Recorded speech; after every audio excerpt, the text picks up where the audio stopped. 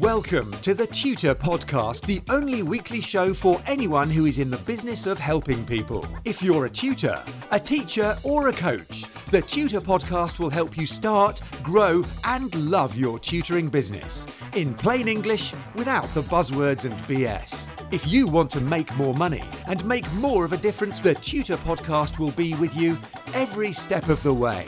Hi, it's Neil here with the Tutor Podcast, talking uncommon sense about how to start, grow and love your tutoring, teaching and coaching business.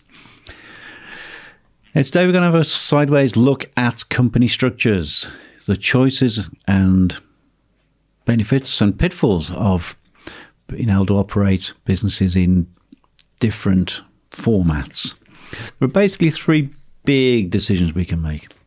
The easiest one for most of us is that we operate our business as a sole trader. In essence, this is incredibly simple to do. You just register as self-employed, as having a business with HMRC, and you get on with it. You fill out your self-assessment form at the end of the year, and there's no real separation between yourself and the business aspects of what you do. Now, as the owner of the business, and there's no separation, you have unlimited liability to any debts and legal obligations and actions that the business incurs. It is simple to operate, but there is that big downside. It's very common for people to just sort of decide on day one they're going to start tutoring or running their little business and getting on with it.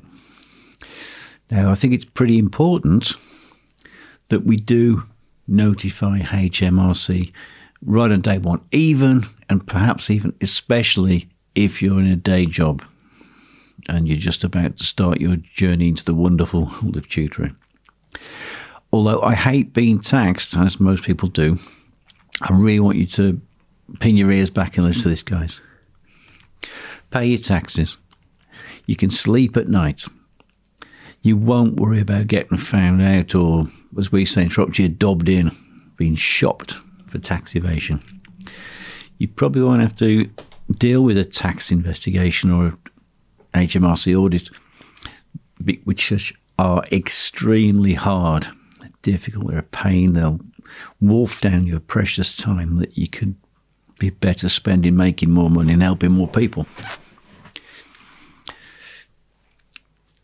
Your tax liability as a sole trader, especially if you're a sole trader who has a payroll job, a PAYE job, maybe you work in a school or some other occupation, the two parts of what you do are blended together,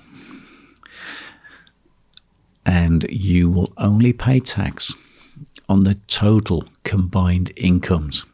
Now, if your little business, say you're tutoring, has a lot of costs, that could mean that you'll lose money in your business.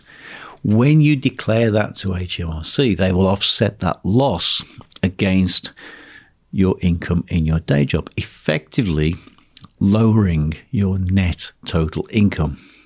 That means you could start a new business, register with HMRC for tax, lose money. Maybe you've got a lot of setup costs. You've got to buy computers. You've got to buy software. You've got to get insurance. You'll be running your car around when we're out of lockdown, going to and from places, charging yourself 45p a mile. You could lose a lot of money that way, which means you could get a tax rebate. Certainly, this is completely legitimate. I was surprised when I first heard this idea years ago, but it is true because you only pay tax on profits combined with your PAYE income or your losses combined with your PAYE income. So, further advice to this one, of course, is have a separate bank account for your business money so it's easy to trace them. And salt a little bit of it away for any tax bill you might have thrown up. benefit of having your own small business like this, sole trader, is of course pensions. You can contribute to self-invested personal pension.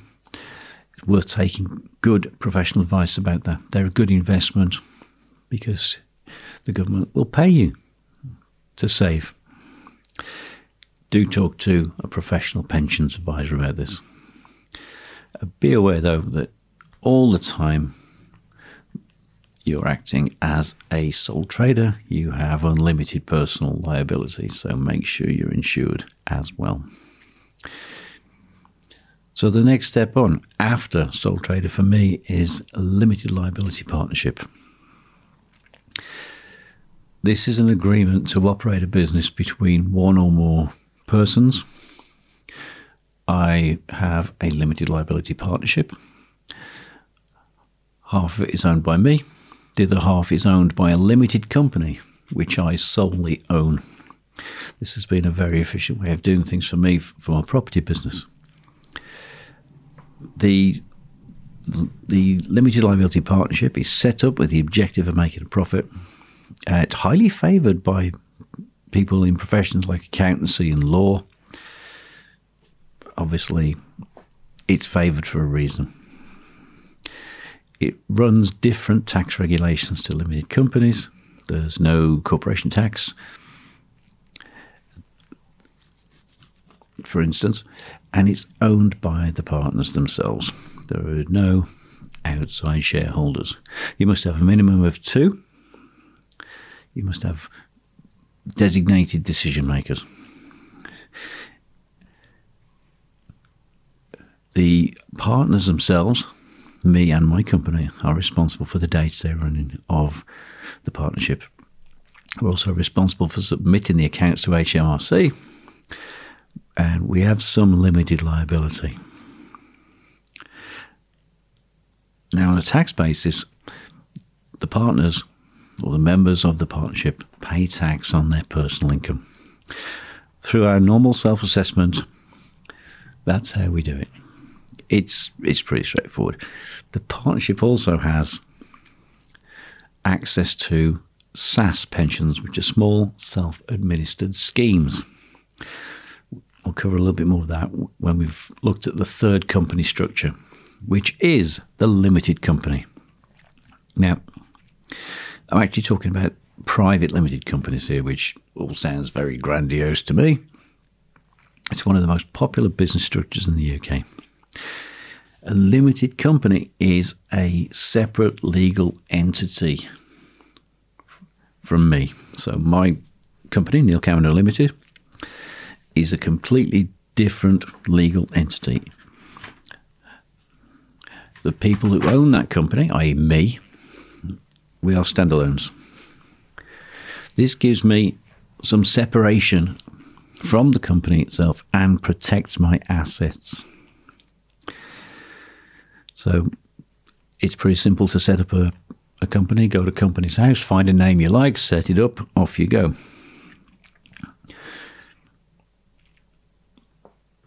The caveat for me is you must have a registered office in the UK to register here. You get a company number and off you go, kiddo. All of the history, the current appointments, the people involved in the business are in the public domain. They're all on company's house. As a matter of public record, this transparency, if you like, can be good for you when doing business. It gives you credibility. If you've been in business 20 years and it's on company's house website and you're still there's been no change in personnel, the business looks very stable. There are certain things that you can call the company. There are certain things that you absolutely cannot call the company. And the ownership of the company itself is governed by the holdings of shares. So you must have at least one share issued at the time of incorporation. Now, if there's only you and you're setting up your own company, happy days, they're all yours. You have sole ownership. If there are other people involved, figure out who owns what. 50-50 sounds great on paper. 51.49 to me sounds a lot better, as long as I have the 51% of all shares, because then I get to call the shots. I have control. I have the majority shareholding. I do it my way. I'll do it by consensus if there's another person involved. But if I can't get consensus, that extra 1% makes a big difference. Believe me, I've seen this in boardrooms over the years when I worked in finance and business consulting.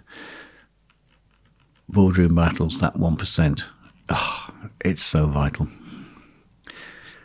So, the big thing though is that the liability of the shareholders to the losses, if you like, or the problems of the company is limited to the shares that they own. That's it. My house, my investment business sits on one side. Lovely. My guitar teaching business, Neil Cameron Limited, does its own thing, and it's completely separate from me.